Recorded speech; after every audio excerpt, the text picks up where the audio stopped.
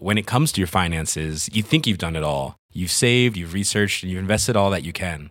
Now it's time to take those investments to the next level by using the brand behind every great investor, Yahoo Finance. As America's #1 finance destination, Yahoo Finance has everything you need, whether you're a seasoned trader or just dipping your toes into the market. Join the millions of investors who trust Yahoo Finance to guide them on their financial journey.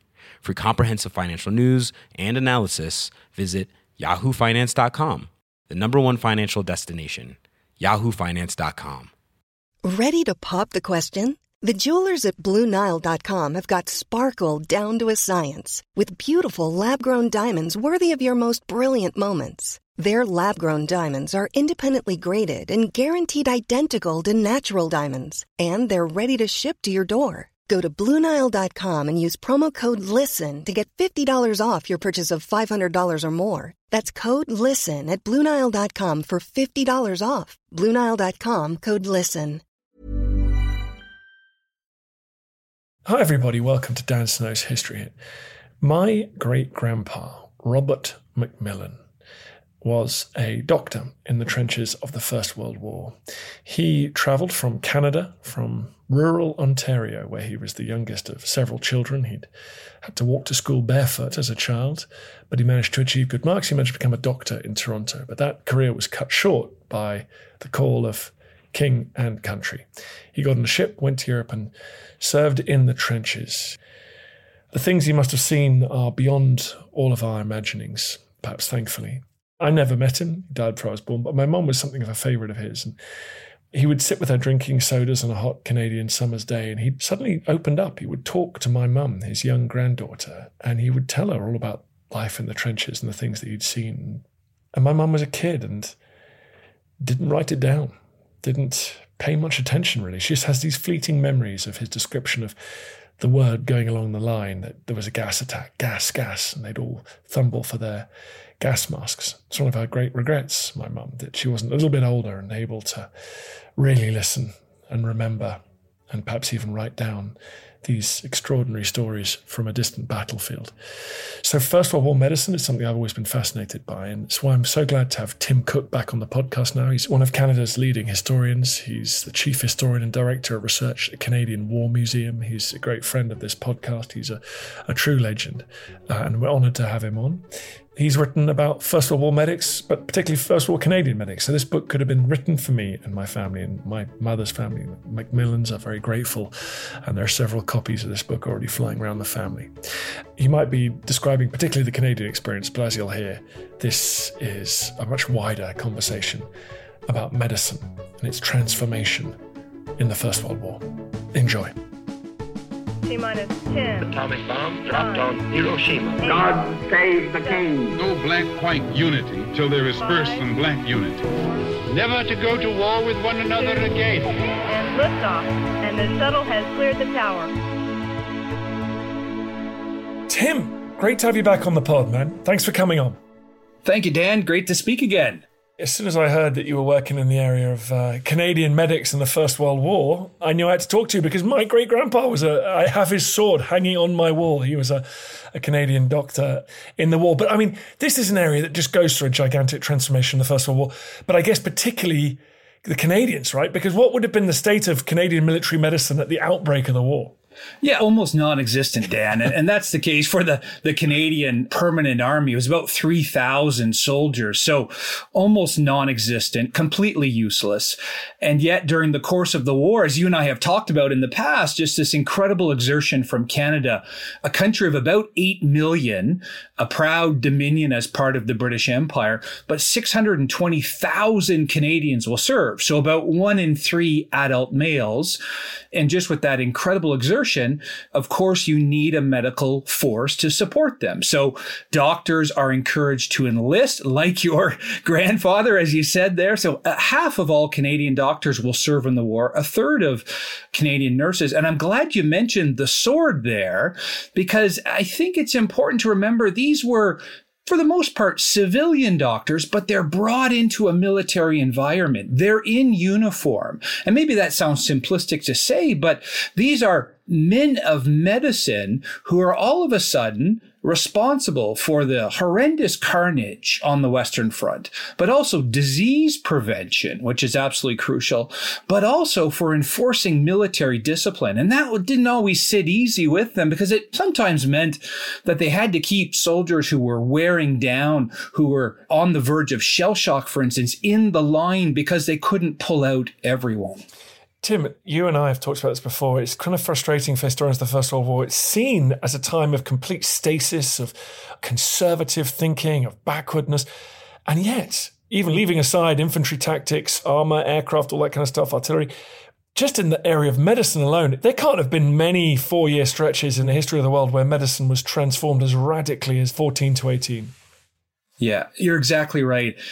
It's strange because medical historians often write about the evolution of the practice and treatment, of course, but they almost leave out the 2 world wars, where, as you rightly say, there is this radical transformation. And I think during the war, the Canadian Medical Corps, we can just talk about them, but they were deeply attached to the British Royal Army Medical Corps and transferring doctors back and forth, sharing lessons. There's this continual learning process that is carried on behind the lines, which I found fascinating. This is my 14th book, so I'm not exactly new to the Great War. And yet, of course, I've written about the evolution in artillery tactics or infantry or combined arms, but there was an evolution in medical treatment. And how couldn't there be, right? I mean, the wounds and the carnage were unbelievable. And Dan, we've talked about this. I know the eyewitnesses to history are so important to how you talk about history and how we learn about history. For me, I've had the pleasure and sometimes the horror, I guess, of reading thousands of letters and diaries and memoirs. And it's there where these poignant accounts come across, the doctors who are just seeing these unbelievable wounds from shrapnel, from machine gun bullets, tearing bodies apart, destroying organs, shattering bones, chemical weapons, burning out lungs and blinding soldiers. And all of this, of course, it was up to the doctors and the nurses to care for these young guys. Yeah, Tim, obviously I've got a personal interest here. I mean, my great-grandpa apparently came back from war. He's pretty difficult, and he was a difficult father to my grandpa. They didn't get on. And I think a lot about the things he would have seen. And he was behind the lines in Cambrai, I know, and various other places. Like, were they able to segment that? Were they able to, say, take a professional detachment to it all? Or could be as traumatic as being on the front line?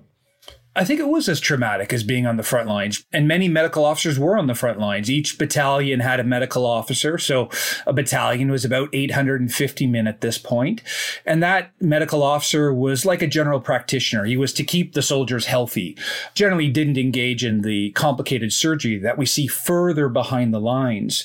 But there was an emotional toil or emotional burden that all of the doctors and nurses had to carry, and you see it in their diaries and letters. They're wearing out the horror that they are seeing and experiencing. And yet they were probably better than most, at least equipped to maybe compartmentalize some of that.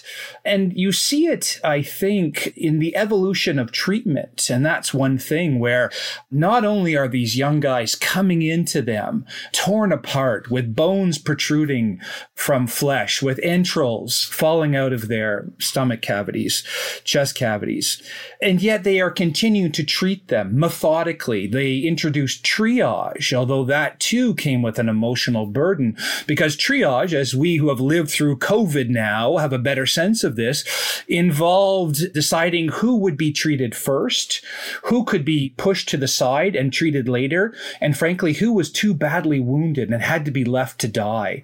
And the doctors and nurses write about this quite frankly.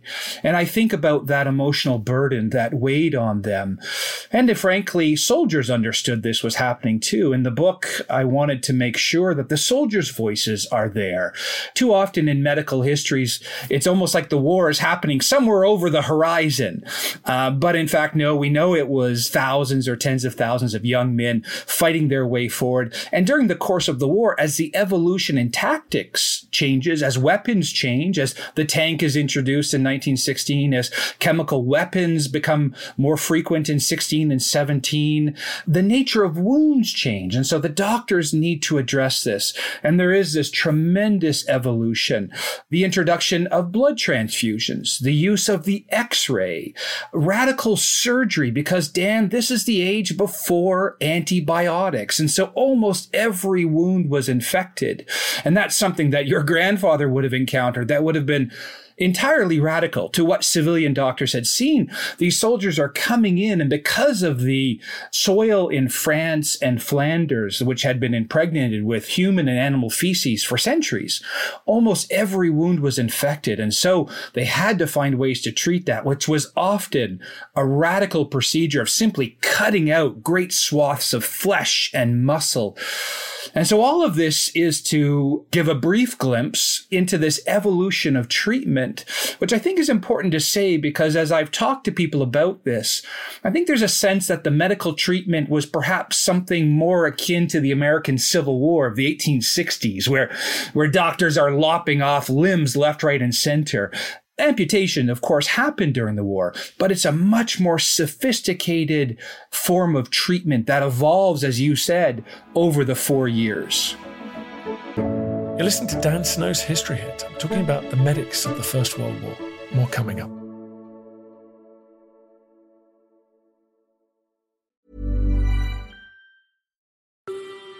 Hi, I'm Matt Lewis, historian and host of a new chapter of the Echoes of History podcast. If you're an Assassin's Creed fan, and like me, want to be prepared for the launch of Assassin's Creed Shadows later this year, join us on Echoes of History as we head to feudal Japan to explore the real-life history that inspired the latest game from this legendary franchise. Learn about Yasuke, the African warrior who entered the trusted circle of Japan's most powerful warlord.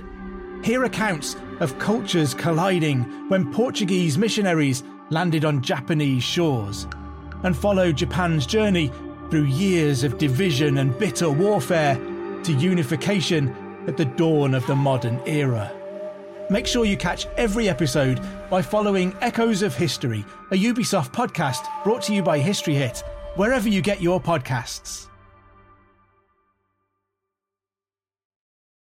How would you like to look 5 years younger? In a clinical study, people that had volume added with Juvederm Voluma XC in the cheeks perceived themselves as looking 5 years younger at 6 months after treatment. Look younger, feel like you. Add volume for lift and contour in the cheeks with Juvederm Voluma XC. Reverse signs of aging by adding volume to smooth laugh lines with Juvederm Volure XC. For important safety information and to find a licensed specialist, visit Juvederm.com. That's JUVEDERM.com. Not for people with severe allergic reactions, allergies to lidocaine, or the proteins used in Juvederm. Common side effects include injection site redness, swelling, pain, tenderness, firmness, lumps, bumps, bruising, discoloration, or itching. There's a risk of unintentional injection into a blood vessel, which can cause vision abnormalities, blindness, stroke, temporary scabs, or scarring. Talk to a licensed specialist to find out if it's right for you. When you're ready to pop the question, the last thing you want to do is second-guess the ring.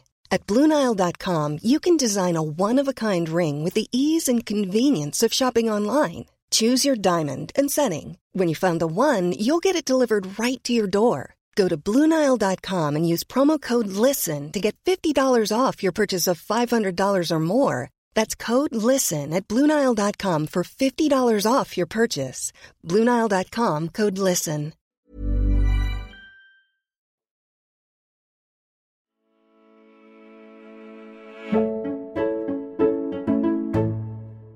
You know, as you're talking, I'm very struck by the fact that if you need to train up infantry leaders, you can do that. It takes a while and it's a difficult process. You can train up engineers, you can train up aviators, but you can't actually just create these doctors out of nothing, right? So I'm suddenly thinking this great expansion that occurs. So you mentioned the Canadian Army was 3,000 strong in 1940, which is crazy. You know, what is it by 1918? And I guess the one specialism you can't just will into being is medics. That's right.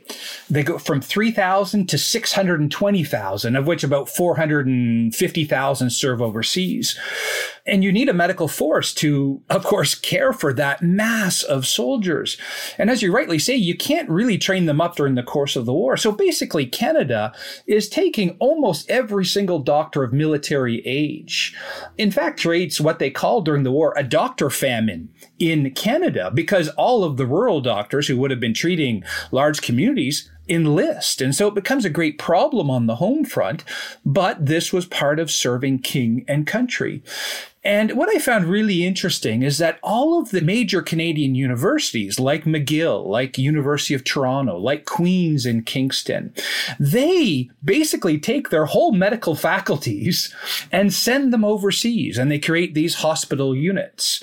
So there is this great mobilization of the medical men. In the end, as I've said, half of all Canadian doctors, and those who were left behind were largely over military age.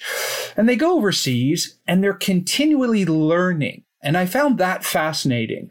Just as there was ongoing training of infantry tactics during the course of the war, or as the artillery and the gunners became more effective in counter battery work or all manner of artillery tactics, there was this learning behind the lines. And one of the things they were really focused on, Dan, was preventive medicine. And as I said, this is my 14th book. I've been in the archives. I love the archives. I know you've been there. You know, I don't want to sound sappy here, but there's something really special about being there and reading through the official records that often no one has looked at since 1919, reading those letters and diaries. And what I found were this constant lecture series behind the lines on how to better treat wounds. Venereal disease was a great concern, of which the Canadians and Australians were very randy, and about 15% of the force contracted a venereal disease. So the various treatments there, how to deal with chemical weapons, completely brand new. What do you do with brain wounds? Abdominal wounds in 1915 are a death sentence, but by 1918, they're regularly saving soldiers. This is just part of that evolution. But preventive medicine is also really crucial. And as I said, Dan, I hadn't really thought about this before, but all history books have their own history. And I began writing this in April of 2020. And you'll remember that time, second month of COVID, really, a time of great terror, isolation, lockdown. We were talking about masking and social distancing and vaccinations. And as I was reading some of the archival material, there's a great vaccination debate that goes on in the Canadian Forces, where the Canadian doctors say, we must have forced vaccination, and they do. And in fact, in the British Army, they don't. It happens later in the war and is significantly contributing to the reduction of disease. But this is just one of those preventive medicines or treatments that doctors were responsible for to ensure that something like a typhus outbreak doesn't wipe out these armies that are living in cesspools along the Western Front with the dirt and deprivation and the rats and the lice and really vectors of disease with latrines and other things. And so that was, I found really interesting, the fact that preventive medicine is absolutely crucial. And there's at least one doctor who writes about this, and I cite in my book, where he says, that's the most important role that we carry out in the war. It's not one that would immediately have come to mind. But just to get back to the idea of learning, I see in the medical war a war of contradictions. We've touched upon that a bit. These civilian men of medicine who come into the military, and now they're forced to ensure that discipline is there, to keep soldiers in the line. They were often the gatekeepers. And yet there are other contradictions as well. Doctors and surgeons caring and saving soldiers. And yet there is this medical mystery that I talk about in the book. And it's the second part of the title, called Body Snatchers. And Dan, for about 15 years now, I have been researching this mystery, looking for the evidence. Because about 15 years ago, I came across a reference to Canadian doctors conducting autopsies behind the line. And I thought, isn't that interesting that they had time to conduct autopsies? And they were doing that, of course, to learn from the dead, to try to better treat the living. And yet in those records 15 years ago, there was a reference to a doctor removing a soldier's body part. And I thought, well, that can't be right. And so I've spent years researching at the National Archives, and eventually I found the files. And indeed, they revealed that Canadian doctors were part of a British imperial program, willingly part of it and enthusiastically in part of it, to harvest the body parts of slain soldiers. Why? For what purpose? That was my question. Why were they doing this? How were they doing this? They were trying to learn from the dead. And so if they had a soldier with a bullet wound through his brain, they cut open his cranium. They removed the brain, they stabilized it and stored it, and they sent it back to London, to the Royal College of Surgeons. And this was happening along the Western Front. If there was a soldier coughing up his lungs from mustard gas, wheezing and choking to death, and finally dying in agony, they would cut open his chest, remove his spongy mustard gas corrupted lungs, and send it back to London. And this was a program that began in May of 1915, and the Canadians were a part of it. Eventually, about 4,000 soldiers' body parts, British, Canadian, Australian, are sent back to the Royal College of Surgeons. And Dan, it was shocking to me. Shocking to read this.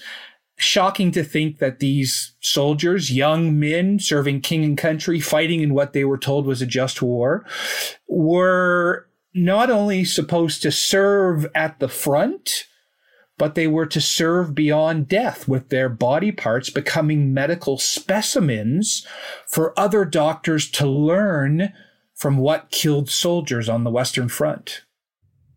Did the men know this at the time? Did this become a bit of a thing? There was this an issue between the men and they were like, hey, doc, don't chop my arm off and send it back to London. It's a great question because I looked for references and I've read thousands of letters and diaries of soldiers. Never once have I come across a reference to this. I don't think they knew about it.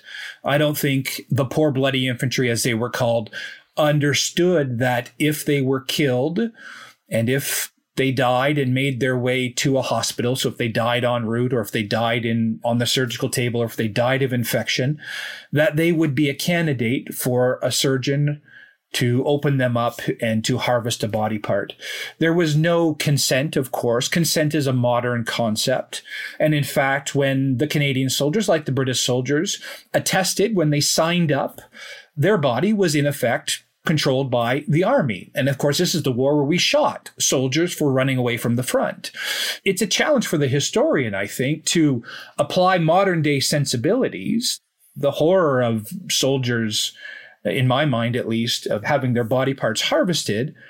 And one of the things the historian has to do, as you know too well, is to try to situate it in the time. And so I understand why doctors were doing this. They're doing this because they need to learn from the slain. And there are cases where doctors are recommending in 1916, for instance, that soldiers need a helmet because there's so many head wounds coming in. I understand that. And yet, what fascinated me was that these body parts go back to London where they're on display, and then they go back to Canada. 800 body parts. And this nobody has written about. And this, of course, happens in 1919.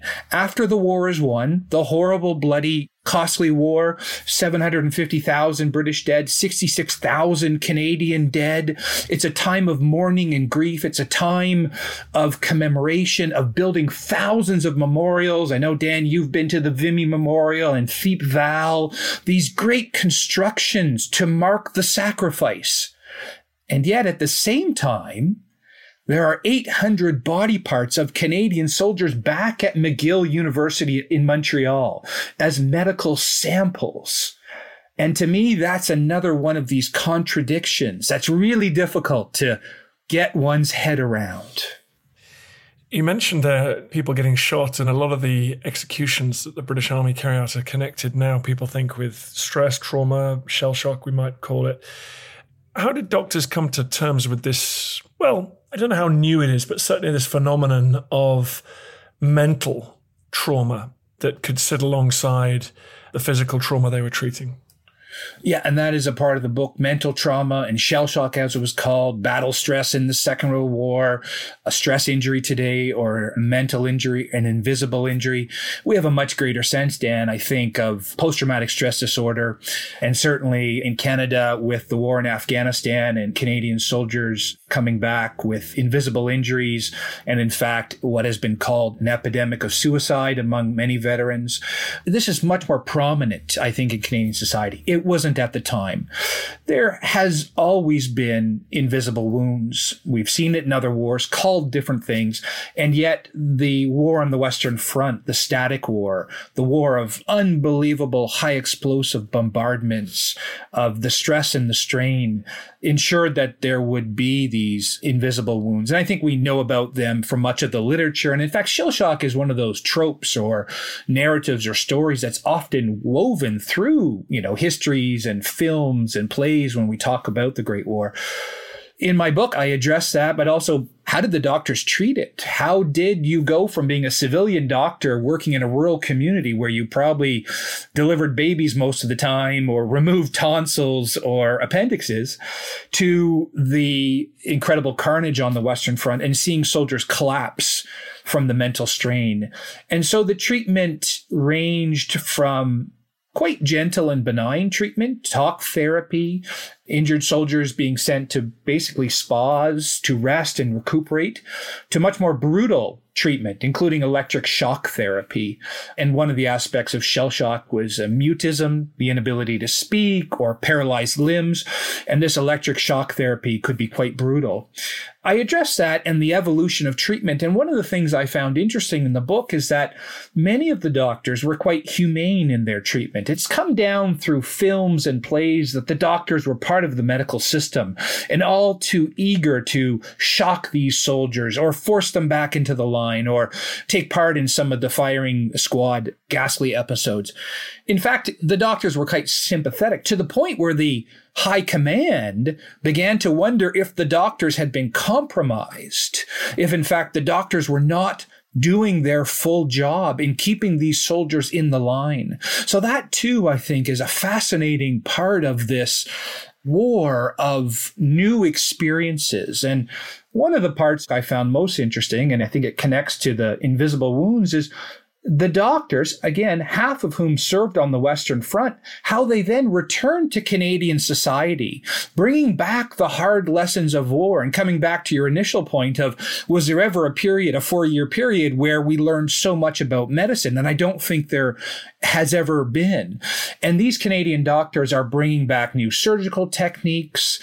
They're bringing back blood transfusion, which they are using on burn patients in Canada and cancer victims.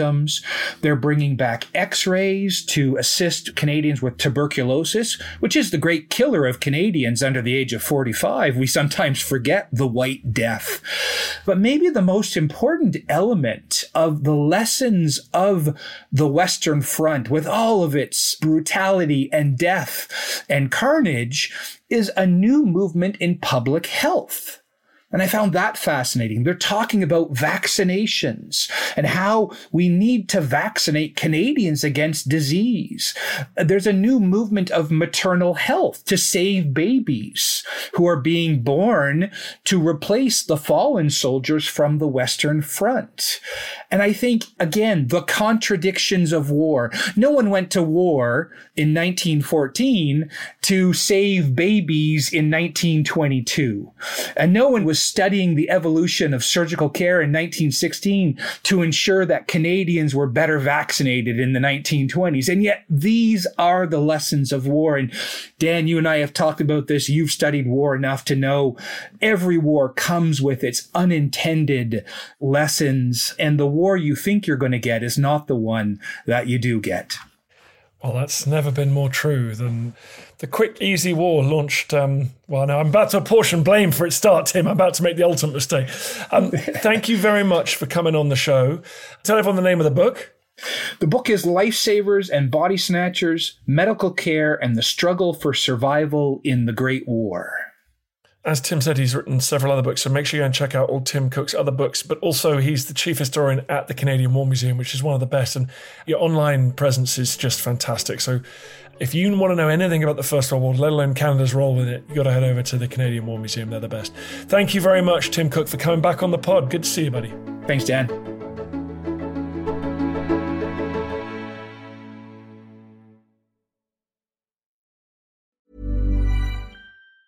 Planning for your next trip? Elevate your travel style with Quince. Quince has all the jet-setting essentials you'll want for your next getaway, like European linen, premium luggage options, buttery soft Italian leather bags, and so much more. And it's all priced at 50 to 80% less than similar brands. Plus, Quince only works with factories that use safe and ethical manufacturing practices. Pack your bags with high-quality essentials you'll be wearing for vacations to come with Quince. Go to quince.com/trip for free shipping and 365-day returns. When it comes to your finances, you think you've done it all. You've saved, you've researched, and you've invested all that you can. Now it's time to take those investments to the next level by using the brand behind every great investor, Yahoo Finance. As America's #1 finance destination, Yahoo Finance has everything you need, whether you're a seasoned trader or just dipping your toes into the market. Join the millions of investors who trust Yahoo Finance to guide them on their financial journey. For comprehensive financial news and analysis, visit yahoofinance.com, the #1 financial destination, yahoofinance.com. Thank you for listening to this episode of Dan Snow's History Hit. Please follow this show wherever you get your podcasts. It really helps us, and you'll be doing us a big favour. Don't forget, you can also listen to all of these podcasts ad-free and watch hundreds of TV documentaries when you subscribe at historyhit.com/subscribe. As a special gift, you can also get your first 3 months for just £1 a month when you use code DANSNOW at checkout.